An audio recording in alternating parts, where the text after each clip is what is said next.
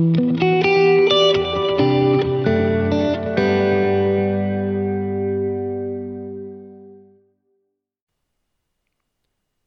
to another episode of Fortitude and Truth.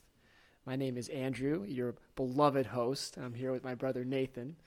As you can tell, I so deeply adore doing these openings. I also don't think he's ever not going to call me Nate, but it's okay. We'll forgive him. Yeah, I keep doing. When we do the official opening, I want to go official. I should just go with Nathaniel. So that is acceptable.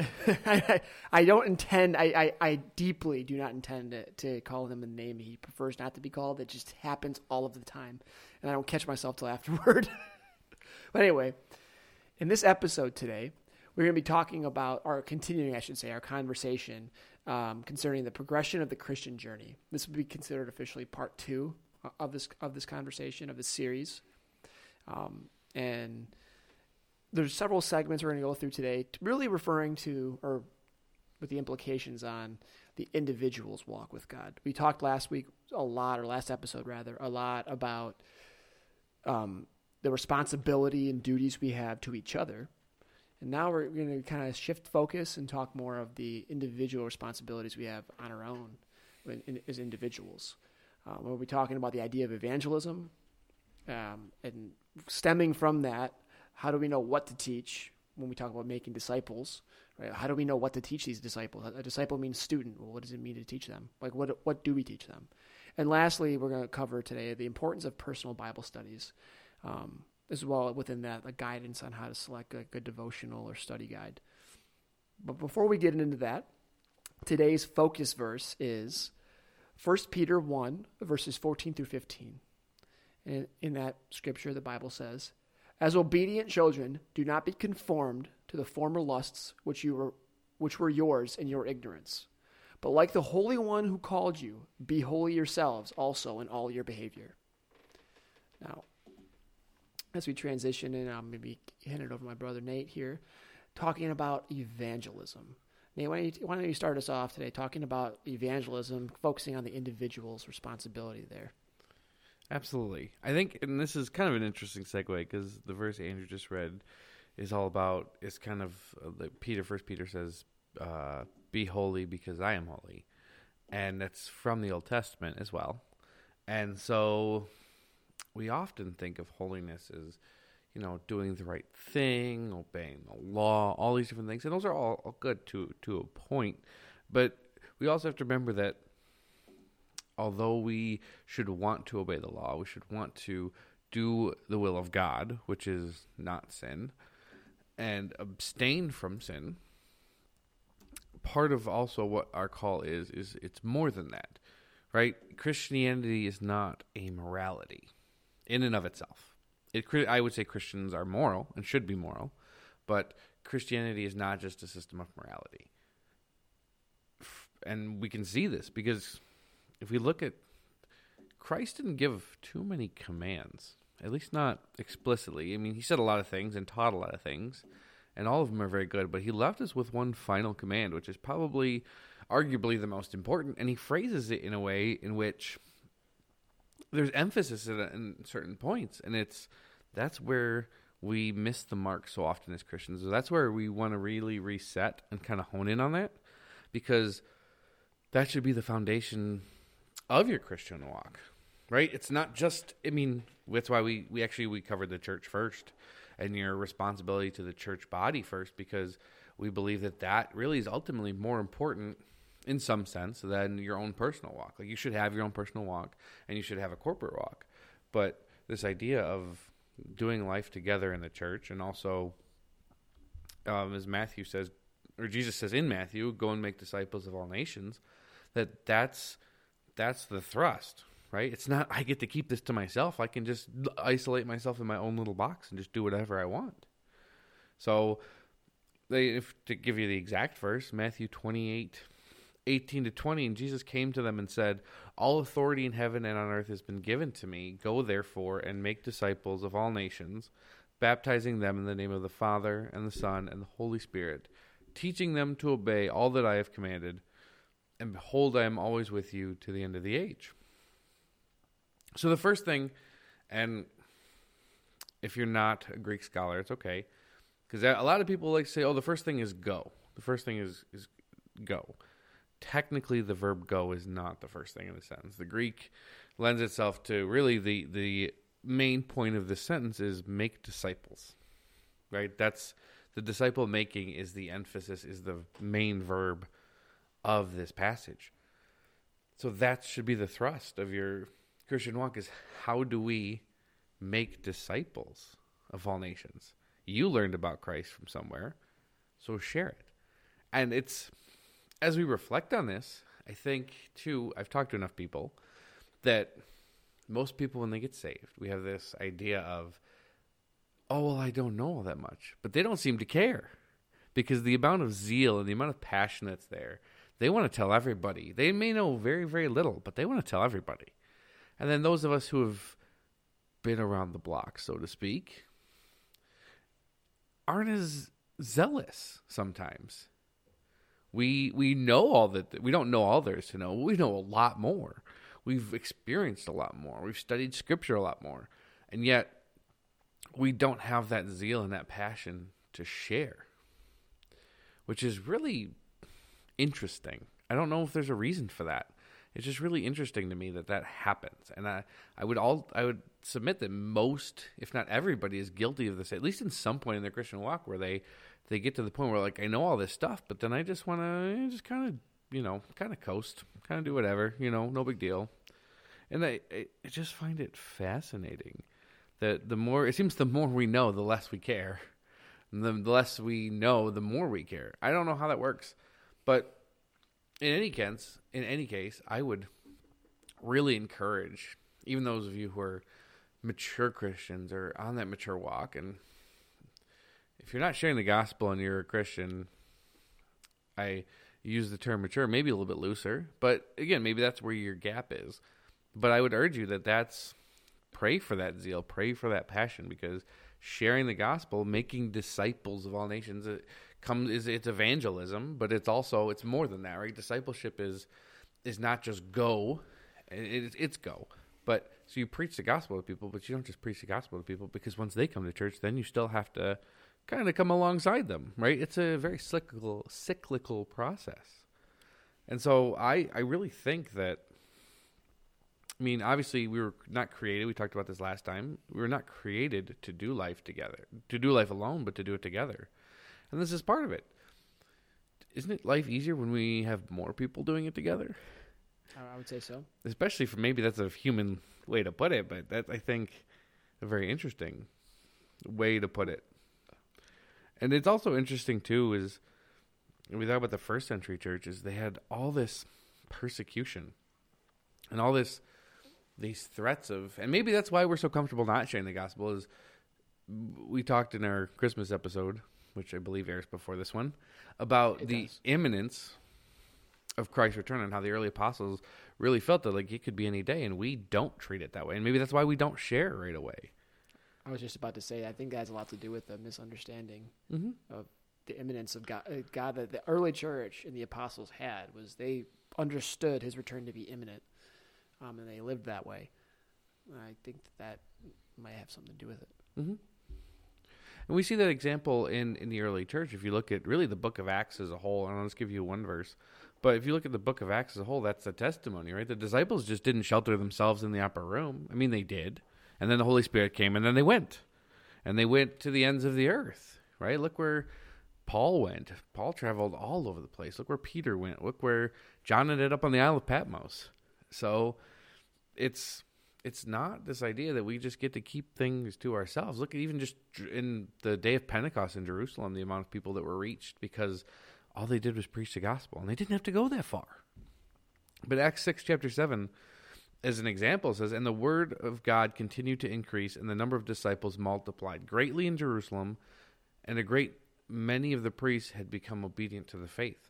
And that's just in Jerusalem. That's right after the day of Pentecost, after Peter's sermon, and it just it exploded, and it should continue to explode. There's a great number of preachers, a great number of teachers who are all over YouTube, and it's great to hear them But we shouldn't just lean on that. If I walk to everybody on the street corner and say, hey, go watch this guy, hey, go watch this guy, and I don't really actually share the gospel myself, what good am I? Right? And sometimes people lean on this Ephesians 5, the fivefold ministry gifts, and say that he gave some to be evangelists. Well, he did. But those are like, to give you an easy implication, those are like super evangelists or like teaching evangelists. Like their forte is evangelism. They're really good at sharing the gospel and going out and talking to people. Some type A personality people, right? But they can teach, those people were given that gift so they can teach others to be better at evangelism, to encourage you to be evangelists. Because, I mean, Christ said it, it's not, even though he's talking to his disciples when he's leaving, his command is to all of us because we're his disciples, right? We're not the 12 who became apostles, but we are disciples. And so this call is just as much for us as it is for them. And I think we miss that like we just need to be evangelists. Go and declare the gospel. So you just got saved. You're finding a good church. Tell your friends, tell your family. Tell them you just got saved. Hey, I just met this Jesus guy, and he turned my life around. Right? I was lost, but now I'm found. I was dead, now I'm alive. That's a good point. And it's,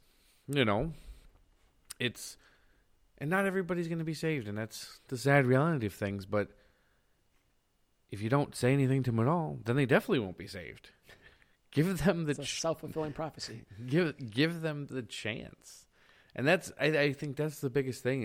And yes, we talk about that's our personal walk, but that again it's tied to everybody else, right? I don't just get to keep it to myself. I need to share it with others. I'm commanded to share it with others. Yes. And really, as we talk about being conformed to the likeness of Christ, right? What would Christ do? What was Christ's heart towards sinners? To share himself with sinners. So that's a profound thought, right? So if we're becoming more like Christ as we continue our journeys, we should continue to want to share the gospel more. I know, profoundness.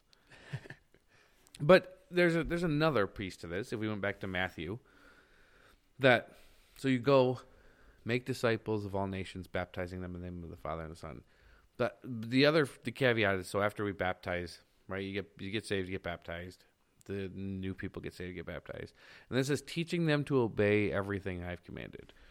Well, the first thing is to be able to teach somebody everything that Christ has commanded, you have to kind of know what Christ has commanded, right? You have to know. And you may not know everything, right? But there's obviously Scripture gives us clues. So that's where Andrew's going to take us next, is this idea of not just teaching others to obey what he's commanded, but ourselves. How do we teach ourselves, and how do we learn ourselves, and how do we try and plumb the depths of God in our own lives to help us grow, not just for ourselves more like Christ, but for the body of Christ? Yes, thank you, Dave. I appreciate that. Yeah, I mean, and one of the things as we kind of dive into this, one thing that Nate mentioned that was great, and I just want to highlight it again, is when you talk about evangelism is not just inviting someone to church. Don't get me wrong, that's a great thing. That is a very good thing, and you should be doing that. But evangelism is you sharing. You know, that whether that person knows you really well or not that well, you're the one in front of them, sharing the word of God with them, sharing the truth or the gospel, the good news, right? You don't have to do it perfectly. And then you could, of course, follow it up with an invitation to church. That's a great thing. But don't confuse inviting someone to church with, I did my work of evangelism today. That's not evangelism. That's a very good thing, but it's not evangelism. So again, as Nate was outlining, making a disciple, right? We're called to go make disciples. A disciple is another word for student, right? That's another way you can understand it. It's another word for students. So that means that we would be the teacher, quote unquote, lowercase t, obviously, underneath the authority of Jesus, the perfect teacher. So what are we to teach them?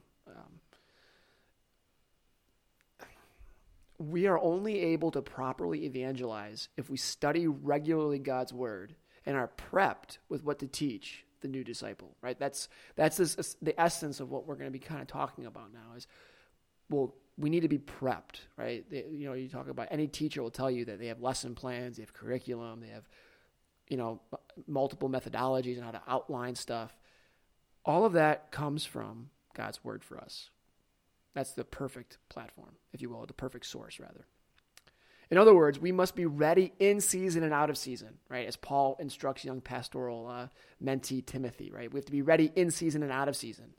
That readiness, that imminent preparedness is something that we should all be ready for. And as someone before we actually dive in here, one thing, I learned serving in the Marine Corps is it can be rather exhausting, especially if you're not mentally prepared for it, to be in a state of readiness.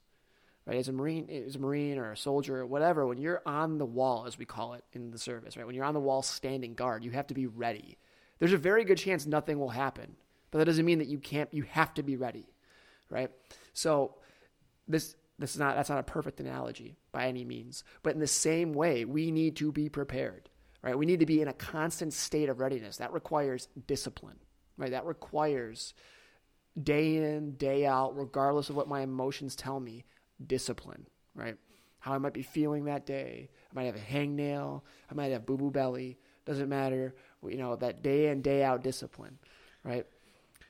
So as I just mentioned with this idea of being ready in season and out of season, while this is in the context of more of a pastoral ministry, given the immediate context, this also ties into the life of all believers, this idea of being ready in this sense. Now, when we look at some examples in Scripture, for one, we see in 1 Peter 3, verses 14 through 16, the Bible says, "But even if you should suffer for the sake of righteousness, you are blessed. And do not fear their intimidation, and do not be troubled, but sanctify Christ as Lord in your hearts, always being ready to make a defense to everyone who asks you to give an account for the hope that is in you, yet with gentleness and reverence, and keep a good conscience, that in the thing in which you are slandered, those who revile your good behavior in Christ will be put to shame." So again, this is the Apostle Peter talking about the way we are to live our life in sanctifying this idea. What was the source of that entire the entire passage we just read? Sanctifying Christ as Lord in our hearts, right? So how does one do that? Well, it's a matter of priority. It's a matter of the work of the Holy Spirit. It's a complex, I would argue, situation, I guess you could say. But it requires discipline. It requires meditation upon the word of the Lord. It requires being ready to make a defense for everyone who asks you to give an account for the hope that is in you, right? Making a defense, that's another word for apologetics, right? That's an early statement of apologetics right there. We want to give a defense. Well, people notice this hope in you, right? From being that the Lord is sanctified in your hearts. It requires you to know the word of the Lord. It requires you to be ready. Now, we see this idea in being ready requires training. Being ready requires, again, discipline, awareness, self-control, basically the fruit of the Spirit, right? It requires that.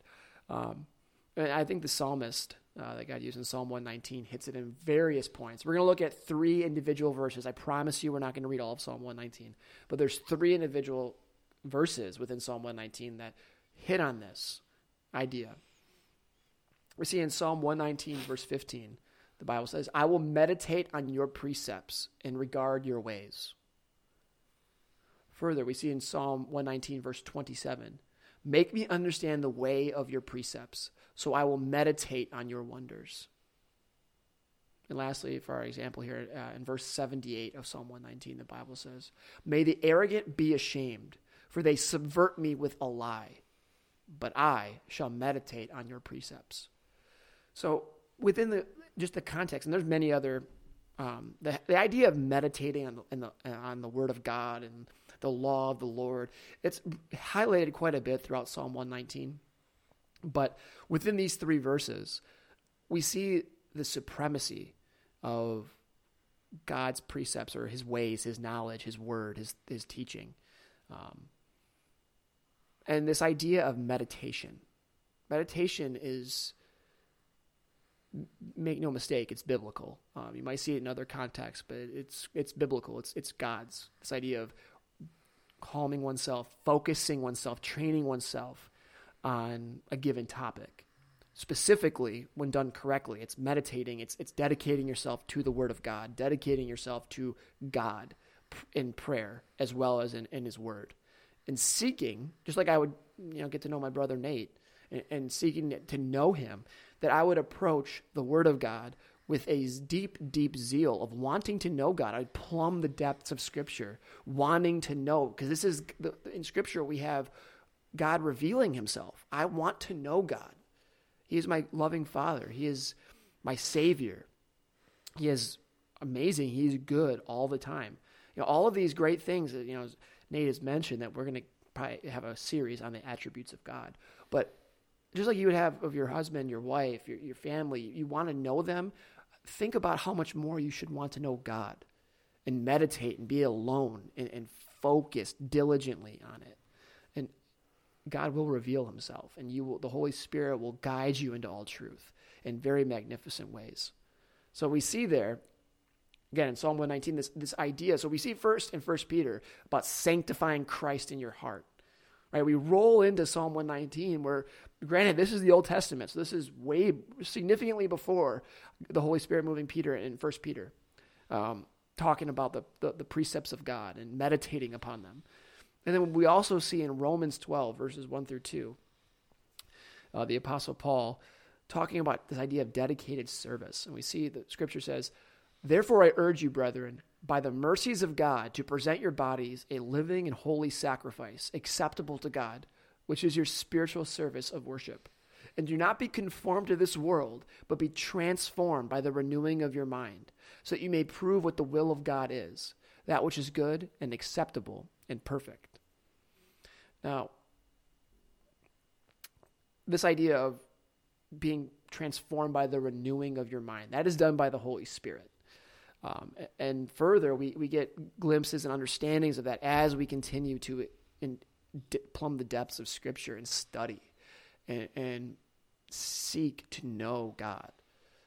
That we see that we get to have the opportunity to prove what the will of God is, that which is good and acceptable and perfect. Now, keep in mind, all of those, the renewing of your mind is going to take shape of what Scripture outlines. It's not going to contradict. What I mean by that is you're never going to have a thought from God, quote unquote, that contradicts Scripture. Okay? It's very sensationalizing now, especially nowadays. We have these CGI and all these things that we can really manipulate and appeal to emotions and sensuality, like touch and smell and all. We can really do that in a very profound way in our day and age. But it's important to understand that no matter how profound that feeling might be, if it goes against God's word, it's not of God and it's not Scripture. It's not something you should be meditating on. It's not something that you should be standing firmly on. And I take a little more time to pause on that point, because you will, if you haven't yet, you will be introduced to things that sound and feel like they might be good, but are not. So within light of all of this, and again, Scripture goes in depth in many, many places, like the Pauline epistles, for example, which for those of you who don't know, that's okay. Pauline epistles are the books and or / letters, which are really what they were, that God used Paul to write to the different churches that he established, and or like to Timothy and Titus, who are young pastors there we go, there's the word, that he was mentoring and guiding. They throughout that, as well as in First Peter, or the letters of Peter, hitting on this idea of meditating upon the word and knowing the word and showing yourself to be a good workman, right? That needs not to be ashamed, that accurately handles the word of God. But when you see all of that, what are some practical steps that can help you to be in that state of preparedness? Like, we talk about the importance of being prepared. We talk about the importance of meditation on God's word and being with God in prayer and in study of his word. But now, okay, I know this. How does that even look? Like, how would that manifest itself? How does that look? Like, what are good steps to take? Now, keep in mind, this is not in the sense of legalism, meaning you don't have to do each one of these things, or they don't have to look necessarily a certain way. But here are some steps that help be in a state of preparedness, right? Daily Bible reading and devotional time. That I would argue and implore you and encourage you to implement that if you haven't already. Another idea would be daily dedicated prayer time. again, you should be doing both of those things. I highly encourage you, if you have not been, to begin. The way God uses those is truly remarkable. If you're married, a devotional or Bible reading with your spouse daily, it can be very helpful. And then lastly, like there's others. I'm about to ask Nate after I share this, but Bible study, like in a small group setting, is another phenomenal way. I know we're talking about the individual, but this is another way that you, as an individual, as well as you're, investing in the corporate body, but you're also receiving a lot from those kinds of moments. But you notice a theme here. All of them revolve around dedicated time for study and reading of God's word and prayer. This needs to be done both personally and corporately. Now, Nate, before we kind of kick over and segue into the last segment here, do you have any additional thoughts to add, like maybe additional suggestions to be in that state of preparedness? Yeah, absolutely. A couple thoughts. First, as much as I very wholeheartedly agree you should have a dedicated time of prayer every day. You should open your mornings with prayer. You should close your day with prayer. You should pray before meals. Those are great disciplines to have. But if that is not leading you to a state of basically what Paul would say, a state of constant prayer, then you're just going through the motions. I mean, Paul says multiple times in multiple places, for lack of a better term, pray without ceasing, right? Pray at all times, pray always. And he's not really kidding, right? Obviously, you can't pray while you're sleeping. But this idea of, we like to kind of religioussize prayer. It's not really a word, but I think we know where we're going. Where we make this big showboat of prayer. We like to pray like the Pharisees and, big, bolstered, well-worded, orchestrated prayers. I would say overstructured, but yeah, you get the point. Yeah. Yeah. And we do that in the morning. We do that at night. We do that before meals. Somebody asks us to pray at a gathering. We tend to just want to be wordy. We want to be theological. And we lose kind of being real. And that loses like a state of prayer. Like, I should be able to be at work all day and like something bad happens and take 2 seconds, pause, and just say, hey, I need you. Like, I need you, God, right now. Like, I'm having a terrible day. I don't need to wait till tonight to tell you I need you. I need you right now. And it's okay, right? Or, something great happens, you say, thank you, Jesus. Somebody gives you get a Christmas bonus, or somebody just does something for you unexpectedly. Like, you thank them, but you thank God, because God's working through that too. So, yeah, that idea of dedicated prayer time is a good base, and that's what this is all for. Is it's a good base. No, I think that's a phenomenal point. And I don't want to disagree with you, Andrew, but I want to expand on this idea a little bit before we move on, because I think it's important that. Because there's this kind of balance that we have to understand, that you just got saved. You kind of know the essentials of being saved, right? There aren't that many, right? You know the human condition is dead without Christ. You know Christ saves. You know that God draws people to Christ. The Holy Spirit convicts. Like, there's some basic tenets. If you want to know what those are, study Scripture. They are plain. There's an evangelism class our church just went through, put on by Alistair Begg in Truth for Life, called Crossing the Barriers. And he talks about the essentials. And so, realistically, the essentials, teaching the essentials, the non-heresy essentials, even if they're the most basic understanding of them, is kind of a requirement for salvation, if that makes sense.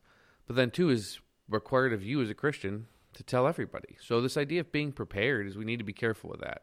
Because too often I think that we, being knowledgeable humans, want to prepare. And, I'm not prepared. I'm not prepared. I'm not prepared. That's not the call. Right? No, that's fair. Absolutely. A pastor should prepare his sermons. Absolutely. You should have a defense.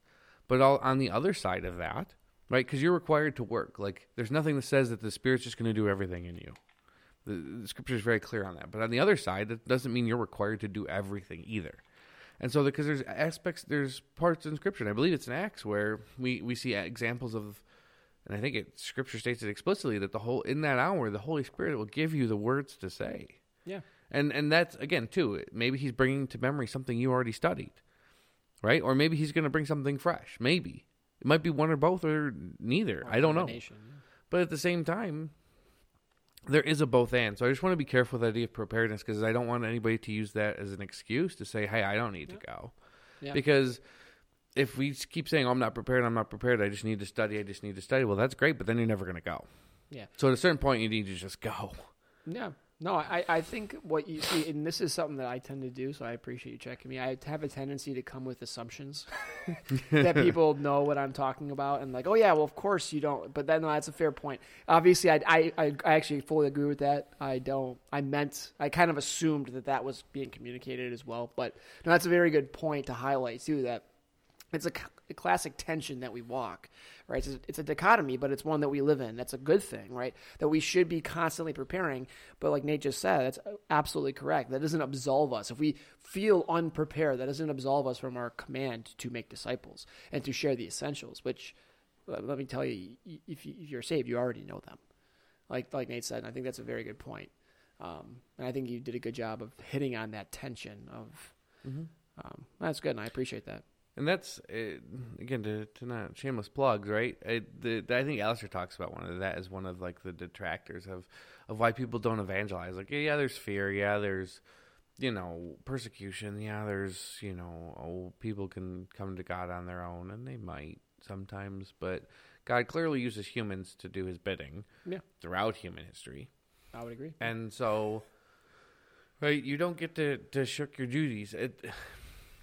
For lack of a better term, Paul says it best. Like, you were slaves to sin. Now you are slaves to righteousness. You are slaves to God. Yep. Like, you are not free of your own accord. You don't get to just do what you want. You still have a higher calling, and we need to be mindful of that. And then the other thing is obedience, right? How do you display the form of love is obedience, right? And even I think, I don't remember where it's at. I'm sure Andrew knows where it's at, where he says, I think it's in the Old Testament. I think God just says, I don't want your sacrifices. I just want you to obey me. Yeah. I could care less about your sacrifices and your burnt offerings. Just obey me. So he knows where it is. It's on the tip of his tongue. I could tell. Yeah. Wow. But that's the fact, right? And now we don't even have to sacrifice to God because Christ paid that sacrifice for us all. But then the call is just obey me. Yeah. And people get bent out of shape about that because that seems too legalistic. But realistically, it's the easiest thing to do, right? He gave us his word. So just read it, study it, follow it. It seems so easy. If only it were that easy. I know. Trust me, I get it. I live in my shoes too. No, but I appreciate that, Nate. That was a good job of talking to the tension, because there is a very natural tension there, and it's tempting as humans, as Nate was just talking about, to become legalistic, where it's like, okay, I have to have X, Y, and Z in place. And not to use another military analogy, but the military at times, especially when it comes to like spiritual battles, like evangelism, when it comes to realizing the true state of how things are for us on the side of heaven, they're very helpful to kind of use those analogies, those illustrations. One thing you do when you plan for an attack or plan for defense, anything militarily, tactically, or strategically speaking, you come with the understanding that you need to be able to roll with it and make adjustments and adapt. And there comes a point where you have to just act, right? Or there's basic commands, right? Standing commands, if you will, that no matter what happens, you have to incorporate them. Well, perfectly speaking, we talk about the Word of God. We talk about God. There is a standing command to go make disciples, to share the truth. And it could be as simple as sharing them about what you learned, right, when you became saved and how you realized it, and walk them through those basic passages, quote unquote basic passages, and then invite them to come to church if you feel like, hey, I'm not qualified to really talk to all their questions, but I know people that are. That's okay too. But that we need to be willingly being used as a slave of Christ, like understanding that we are not our own, and that. And I think in a sense, too, Nate, tell me if you agree with this, but I think in a sense, too, if we're not careful, we can undervalue the work of the Spirit, and we can almost nonchalantly go, yeah, well, in my beautiful preparation, I don't need to worry about the Holy Spirit because I just got this. And I think that there's a fine balance of always depending upon the Spirit, but also living a life of preparedness. I don't know. What are your thoughts, Nate? I agree. There has to be a balance. I think that... I'm plugging a lot of books today. Jerry Bridges wrote a book called The Pursuit of Holiness, and in it, he talks about this dichotomy of there's people in the let go and let God camp, and then there's the others who are like, beat yourselves into submission. I have to do everything on my own camp. And I would argue that, and he argues that neither camp is right. That there's some middle ground on both those issues where God's going to do it and you have to do it. It's like a both and. Right. It's mind blown. It's a both and. Right? God's going to do it. God's going to work in you, but you have to do something too. Is it he who does not work does not eat or something? Yeah. Or the man that does not work is lazy? That's 1 Thessalonians 4 talks about the man who does not work should not eat. And it talks about in Titus, I believe. No, not Titus. But similar to that idea of if a man does not work, he should not be eating. Right. So, I mean, Scripture clearly calls out that we should work, but also Scripture clearly calls out the work of the Spirit in you. And Paul's wonderful his personal struggle in Romans 7, where it's I do all the things I don't want to do, and that which is good I do not do. But thanks be to God who delivered me from this body of death, and He's the one that works in me and does the good that's in me, and I don't do anything of my own accord. Mm-hmm. And so, yeah, it's this both and, but sacrificing yourself to Christ daily and allowing Him to work, but also, you still have to live your life. You can't just sit. I'm going to sit and let the Holy Spirit move my body and do everything and then see how that goes for me. Because that's not how the reality is set up that God has set it. No, and as we transition, because I think I think human beings, we innately struggle with that idea because it takes control completely away from us. This idea that, yes, you need to be prepared. These are the things you need to be doing, working in preparedness, working in out our salvation with fear and trembling, studying the Word of God, diving the plumb and depths of Scripture to really understand God as He's revealed Himself to us and be in a life of prayer but also at the same time, while we are doing that, also obey what God has commanded. In the meantime, when we understand we will never be fully prepared this side of heaven. We're always walking in preparedness and we're always out doing what the Lord's commanded. And I think that requires us to be completely reliant upon the Spirit. And we have a tendency, I would say, not just God the Holy Spirit, but God and God. It requires us to be fully and unconditionally surrendered and dependent upon God. And that requires us to relinquish control. Keep in mind, the control we think we have is only a construct of our own mind. We don't have that control that we think we do. But I think that's part of the reason why we struggle so much with it. But on the idea of preparation, and if you want to have a comment on that, you absolutely can. But we can keep moving. That's fine. Otherwise, we'll be here all day. That's fair. But when we talk about preparation, right? And we talk about the importance of studying Scripture, the importance of prayer. How do you select the right devotional or Bible study plan, Nate? Any thoughts on that? That's a tough one, and I think this is why we're going to devote a lot of time to this discussion, because I think it's important, because we talk about all these things, and I think as new Christians, it's important to really understand and get a foothold on what your Christian journey starts as and is going to look like, but as you progress through this journey, and we all come through pitfalls. We just need to continue to push ourselves a little bit, right? Obviously, God's going to push us, and God's going to transform us, and we're going to submit everything under His will. But how do we do that, especially going through things that are not holy Scripture, if that makes sense? Like, obviously, you should be studying Scripture, just straight Scripture, but relying on the common grace that God has given us, that we stand on the shoulders of those who have gone before, and it's a long list of people that I would trust. But again, submitting all their works to Scripture. I think that the first thing ultimately is, don't use a devotional. That's okay. People look down on that, like, oh, I use this devotional, I use that devotional. And devotionals are great. I love devotionals. I've been through plenty of them. I think they're a great guide. They allow people to help guide you through Scripture, and those are good things. Mm-hmm. But at the same time, it's okay if you want to pick up a one-year Bible and read that passage of Scripture and kind of pray and meditate on that every day. That's also okay. There's no commentary. You're just going to read Scripture every day, and that's okay too. Oh, amen. My caution to reading just Scripture is we don't just get to cherry pick. Right? I would not blindly encourage just going through and picking verses and hey, God's gonna show me what I need to see today. Like that's a little dangerous. And again, some devotionals do that, and we just need to be careful of that. They're a little bit better at it than maybe the average Christian, but at the same time, we need to be careful. And that's why I think, Andrew, I'm just such a big proponent of expository preaching. We talk about going verse by verse, book by book. Is really that's how we should be studying the Bible, because that helps keep us grounded. That helps keeps us in context. It helps us. I mean, and we're human. We're going to eisegete things and bias things, but it's going to help keep us a little bit more grounded and not cherry picking. So I would encourage, like, if you're going to study Scripture, maybe just start in Matthew and just read the New Testament. Yeah. Right? Read a few verses every day. Read a chapter every day. Start in Matthew. Branch into Paul's epistles and Paul's letters. Branch into the general letters. Oh yeah. Maybe stay away from Revelation, or just read it for what it's worth.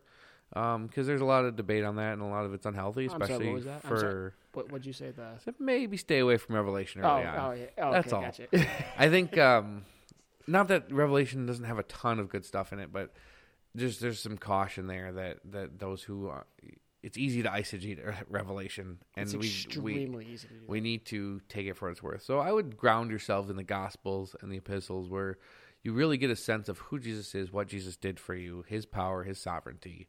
And then really what the epistles give you is kind of this really good picture of living the Christian life and what's expected and what is not tolerated and what should be further from you. And then we can branch into the Old Testament and maybe just start from the beginning, right? And that's why I do like I own a couple of them, the one-year Bibles, where every day you get a section of New Testament, Old Testament, and then I think it's poetry. So you get like the New Testament every day. You get like New Testament, his law or prophets. And then you get a section of poetry or wisdom. So like Psalms, Proverbs, Ecclesiastes. And so it's a nice balance, I think. And so I am a big advocate of that. And again, just praying over that scripture, asking God to help you understand it, ask it how you can apply it to your life. Because all scripture it's beneficial for knowledge, but all scripture is God-breathed, right? 2 Timothy 3:16. All scripture is God-breathed and useful for a boatload of things. Absolutely. For everything. So it's the foremost authority. So it's not just the Gospels or the epistles are great, but all scripture. I just finished teaching a series of lessons through Amos, and man, talk about how applicable Amos is to everyday life is scary. But you don't study it, you don't know. Yeah. No. And you miss these things. So that's my first thing would be, if it's not Holy Scripture right away, it better be grounded in Scripture. Mm-hmm. And so I would really get yourself a Bible and start there. That's my plug. I think that's a good idea. Cell phones these days, you can probably download apps that'll give you a verse of the day, give you a chapter, give you Bible reading plans that kind of take you along certain paths or certain topics. And so I very much I think that's good. Appreciate that. They also, again, because Scripture is centered on Christ, these devotionals should be centered on Christ. They shouldn't be centered on anything else. So not on my feelings, right? No, probably not. Unless it's telling you how your feelings need to be submitted at the foot of the cross, and how they need to be under the authority of Scripture and under the authority of Christ, right? That's good. No, if I may, while you're going through this, I like how you hit on the idea of expository preaching. Obviously, I wholeheartedly agree. That is the superior version, I believe. I would contend. I think it's super valuable. But when you talk about the yearly Bible reading plan, or even just picking like the book of Matthew, I would encourage maybe also starting in Genesis, like chapter 1, and getting the Old Testament with the New Testament. If you're talking about just getting started, I think that's a great way to do it, but staying within the context, which is, I think Nate provided a very good warning about Revelation. The book of Revelation is a phenomenal book, but if you're not mature in your walk with Scripture and you're not aware of things, it is extremely easy, even for the most seasoned Bible scholar, to eisegete the Revelation and bring things to the text that doesn't belong there, or associate things that Revelation's not talking about. So anyway, I just wanted to put that in there. I think that's a good way you put that. Absolutely. But that gives us the other idea that on the flip side, there's probably a ton of resources out there, unfortunately, that are heretical, problematic, and anywhere on that spectrum. And so how do we tell the difference? We use Scripture, right? That's why knowing Scripture is so important, why grounding yourself there is so important. The second thing, if I can read a passage here out of 1 Timothy chapter 6, verses 3 to 4, he says, if anyone teaches a different doctrine or does not agree with the sound words of our Lord Jesus Christ and the teaching that accords with godliness, he is puffed up with conceit and understands nothing. Ouch. He has an unhealthy craving for controversy and for quarrels about words, which produce envy, dissension, slander, evil suspicions, and constant friction among people who are depraved in mind and depraved of the truth, imagining that godliness is a means of gain. But godliness with contentment is great gain. For we brought nothing into the world, and we cannot take anything out of the world. But if we have food and clothing, with these we will be content.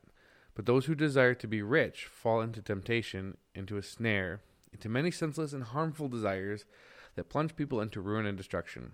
For the love of money is the root of all kinds of evil. It is through this craving that some have wandered away from the faith and pierced themselves with many pangs. Prosperity gospel much? I was just about to say, Sorry. ouch. I don't like taking too many shots, but we talk about cherry picking Scripture and prosperity gospel, saying that God wants me to be healthy and wealthy and all these things. This really just says the opposite, right? And there are other passages that say that Christians are going to be persecuted for the sake of the gospel. That's not really a optional thing. It's not really debatable. And that's not really prosperity, at least not earthly prosperity. I mean, but it is, receives the crown of life. He who endures receives the crown of life. Yeah, I would say Jesus even promises that we will find trouble, but take heart, for he has overcome the world. So Jesus in his earthly ministry even warns us that we will find trouble. Like, we will be persecuted. For all who seek to live a life of righteousness or a life in Christ Jesus will suffer persecution. Like, it's. I know I butchered that verse, but that I implied that what he's saying there is like we're guaranteed struggle. Mm-hmm. But going back to where we were about the idea of Scripture and devotionals and spending that time in prayer, God can even use things that are problematic and lead you into the truth. The Spirit will guide you into truth. But again, he uses not just Scripture. Like, that's why you have brothers and sisters. You have other people to help you. That's why we're here to give you some of these things so we can help, through the Spirit, lead you into all truth, because he's leading us into all truth as well. And we want to help just as much as other people help us. We want to help you. Absolutely. 2 Timothy, I'm always this whole discussion reminds me of that. In 2 Timothy chapter 4, where Paul says, "For there shall be a time when they will not endure sound doctrine, but according to their own desires they will heap to themselves teachers having itching ears." Right? I think that's a time where we're at now. And maybe we've been there for a little while, but everybody wants to have the hot take. Everybody wants to, especially with YouTube and the internet, and you can find a teacher who tells you whatever you want to hear. I promise you that. Does that make it true? The answer is no. Unfortunately, it doesn't. And sometimes the truth is not easy to hear. So that's again, we just have to be careful and put ourselves in submission to Scripture and under the cross. Yeah, amen. And so I think too, just I don't even want to recommend a devotional now. I've talked myself out of them all because the Scripture just says everything you need to say. However, there are some that I really, really value and that I have used and I don't see big problems with. Yeah. So I would say they are recommended, but again, use them under the submission of authority. Don't take my word for it. Yeah. Take God's word for it. Charles Spurgeon's Morning and Evening. There's the original. I believe Alistair Begg and a couple others have helped update the language so it's a little bit easier to read. They have, yeah. Alistair Begg has his own Truth for Life ministry. they put out every day. That's pieces of his sermons that you can listen to. Alistair Begg is a great teacher. I mean, they actually have a devotional that's called Truth for Life as well. Oh, Just so you know, like you're right on everything you just said, but they actually have a devotional that's titled Truth for Life. I have not used that one. That's Andrew's recommendation. It's pretty good. I mean, and the Charles Spurgeon is also a very good. I can vouch for that. And like as Nate said, as he's talking himself out of it, right? There is value, or I say value. There is benefit to these kind of devotionals when they're grounded in Scripture. These men, Charles Spurgeon, Alistair Begg, these men are dedicated. Well, Charles Spurgeon's no longer with us. He hasn't been with us ever since we've been on earth. But nonetheless, they were dedicated to God. They had deep reverence and have deep reverence for God and are faithful men of the Lord. So with that, they properly highlight Scripture and they exegete, not eisegete. So that's the one, disclaimer I want to put out there that where it can be helpful, especially as you're learning the faith and the tenets of doctrine that can help you. Mm-hmm. Absolutely.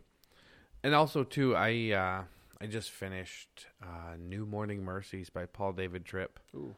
It's a really good one. It was a gift from my parents, and it was quite wonderful.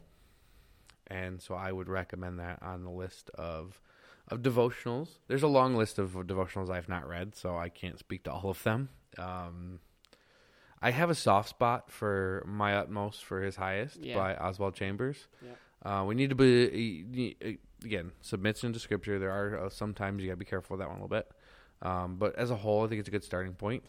Yeah, I've gone through it, and I do have a special place in my heart for that as well. I didn't list that originally in our recommendation section, but Oswald Chambers was an interesting guy. And it's important to understand, too, that his devotional and many of his things were actually curated from his lectures. So he never actually sat down to make them. They were made from his lectures. So that's part of the reason why some of them are a little odd, might have weird points because they were actually lectures. He could have been explaining something and they were chopped off. And also, I don't know if that, but that is part of it. Also, shout out to one of my professors from Liberty, Joel, I'm going to butcher name. Sorry, doctor. Dr. Joel Breidenbaugh. He wrote a devotional called The Joys of Jesus at Christmas. It's a 30-day Christmas devotional. Andrew and I are actually both going through it right now. It's very good. We are almost done, even though by the time this airs, we will be done. And honestly, it's a great kind of way to refocus yourself around Christmas time. Oh, yeah. It presents a great, full-scale picture of Christ from the prophecies to his life, to the purpose of his incarnation and the purpose of salvation and all these things. It's really just it's really the centrality of Christ at Christmas, not just the joy of Christ at Christmas. It's all together. Yeah. And so I very much appreciate that. It was not on our list, but I'm sitting here staring at it right now on the desk. So I really couldn't pass that one up. No, it's a very good point. But really, there's one verse that I'm drawn to in Psalms that I think kind of sums up this topic. It really is not even just how to discuss devotionals, but really how to just joy yourself and prioritize yourself by the Word of God and by His purpose. Psalms 12:6 says, "The words of the Lord are pure words, like silver refined in a furnace on the ground, purified 7 times. You, O Lord, will keep them. You will guard us from this generation forever. On every side the wicked prowl, as vileness is exalted among the children of man." And that's it, right? The words of the Lord are pure. The words of the Lord will guard us. The words of the Lord, right? Scripture calls the Word of God the sword of the Spirit, right? Mm-hmm. And Hebrews says the Word of God is living and active. Sharper than any two-edged sword. And so, again, just start there. That's my biggest, of all the advice I've probably given and all the plugs I've made, that's the biggest one is start with Scripture and start with it in context. Read chapters, read books, and just ground yourself there with prayer and meditation on that Word. And let that's why I think too, start of day, end of day, that's why I like morning and evening because it's kind of two devotionals, but you bookend your day, you prioritize Scripture as you start your day, and really it's going to start impacting your day as long as you let it. As long as you're taking the right attitudes, the Spirit's going to work in you, and it's really going to impact your life. So I think that's a good way to kind of wrap this whole discussion up, is just let God drive your life, right? Let God help you get to share the gospel. Let God get you to, grow in holiness. Like God gets you to help you to study His Word. Like it's you and it's God, and you're both working together in all this. No, I think that's great, Nate. Any thought on this? One last quick point here. How should this idea, this way we view and think about personal time and dedicate time to the study of God's Word, how should that make us view God's Word? And how should that make us view like our individual time, if that makes sense? I can reword the question if you need me to, but I mean, I think we kind of summed it up already, but yeah. I mean, His Word takes priority. Yep. Us studying His Word, meditating on His Word should take priority of our time, right? I agree. Even when I'm talking with my wife, or even when I'm playing with my kids, right? I'm enjoying my time with my kids, but am I maintaining, and I'm not saying that I always do, but am I maintaining a spirit of prayer, a spirit of meditation on the words of God that I've read today? Am I applying them to the conversations that I'm having with people? Am I using the things that I have learned and living them out? I was just about to say that. Because that's the purpose of Scripture in general, is in acquiring knowledge. It's not just knowledge, because knowledge puffs up, but wisdom is knowledge that's really, I've not heard this equated, but to me, wisdom is knowledge that is acted out. In a way. No, I get it. It's applied to your life. So like all the knowledge that I gain from Scripture is worthless unless I apply it to my life, allow it to transform me as I submit to Christ, and allow the Word of God and the Spirit of God to transform me into the likeness of Christ. Yeah. If it's not doing that, if we're not applying the knowledge that we're learning, then we're lost. No, and I think that's a phenomenal... Misguided. No, I think that's a phenomenal way to put it. And I would argue, I know we've had this conversation kind of in the past, and I've mentioned this, but true education and true knowledge, or I should say education and knowledge are not complete if there's not application, right? That if there's not that application component, you're not really educated, and you don't really possess knowledge. I think that's like the key... not say foundation, but the apex, if you will. You reach the point, you've mastered it. That's mastery. You're doing it now. Now it's applied to your life. You're doing it. And I think that kind of winds our time together down quite well. So today we really, again, we focused on kind of as again in part one of the progression of the Christian journey. We've talked about our responsibility to the corporate body. Today, I mean, and if you notice, even then we talked about individual responsibilities, and today our focus was more on individual responsibilities, but you still can't help but bring in the corporate aspect to it. And what we talked about today was the importance of being an evangelist, having that idea of, look, I have to go and make disciples. I should be living like the return of the Lord is imminent, not like it's some far off distant thing. We should be living like that. We should be prepared. And that kind of rolled into what we talked about second, like kind of in the idea. How do we know what to teach when we're discipling, right? How do we know what to teach? The importance of being prepared. But at the same time, the importance of while we're prepared, that we're still living obediently, right? That while we're in the process of being prepared, we're also going out and making disciples. We're also going out and teaching. We're also going out and evangelizing and reaching and seeking the lost, seeking to follow the example of Christ that in his attitude and his heart toward the lost. We'll never be able to do it perfectly, but that should be our mindset, that nice dichotomy. And lastly, we talked about, in line with this idea of preparedness, the importance of personal Bible studies and personal devotional time and maintaining a lifestyle of prayer and even an attitude of prayer, of looking up toward God humbly and seeking him and seeking his guidance and his guidance and his acts and his just his overall guidance. I keep saying is that guidance, but I keep coming back to that, right? That he would guide your steps and guide you into all righteousness. As a reminder, as we close out, if you have any questions or any comments or anything, any boatloads of praise for one of the hosts or both, please reach out to fortitudeinTruth316@gmail.com, and we will be happy to correspond with you there, as well as if there's questions, we can start answering some questions in our close down time, as well as maybe having some question and answer shows. But do you have anything to add, brother, before we close? Yeah, you can also submit prayer requests. We'd love to That's a pray, phenomenal to thing, pray with you, pray for you. Anything's bothering you, you don't have to get overly personal. We don't. It's not a requirement. I need the specifics. Just, if you need, just say, "Hey, I need you to pray for me." Yeah, you can get specific or as vague as you want. We'd be more than happy to pray for you and whatever needs you have. And if shameless plugs, right? If this is really a blessing to you, if you're really growing from this, if this is helping kind of guide you a little bit, praise God, share it with somebody. Yeah, that's fair. Make sure you subscribe. These shows come out weekly. I was about to say, the shows come out every week. But just share these. If you have social media, throw a share out on Facebook.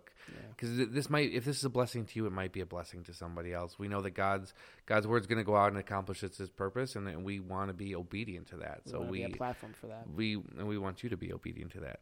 So if you think this is a blessing, absolutely, please feel free to share this as a valuable resource to somebody that you think might grow from that. All right. Yes, thanks, brother. I appreciate that. That's a very good point. And yes, I think that's something that is always needed. The Word of God going out, and our hope and our heart in this is to be a platform where that can happen, where God can use this however He see fit to achieve that. Amen. And as we close, just a recap of our focus verse was 1 Peter 1, verses 14 through 15. And that the Bible says, "As obedient children, do not be conformed to the former lusts which were yours in your ignorance. But like the Holy One who called you, be holy yourselves also in all your behavior." Now, as we close, Brother Nate, do you mind closing us in prayer? Absolutely. Father, we thank you again for this time that we've been able to spend together discussing your word and how we can learn from it and grow from it. God, I ask that you continue to bless each and everyone that hears your word and hears us discuss your word, that they might be encouraged, that they might continue to grow in their walk with you, Lord God. We ask, even in our own lives, that you would help us decrease so that you might increase. In all these things, Lord, we seek to obey you. We seek to glorify you, Lord, because you deserve all the glory and honor. And it is your name that we pray. Amen. Amen. This has been this week's episode of Fortitude in Truth. We hope that you'll join us again next week for some more discussion on the progression of the Christian journey. Amen.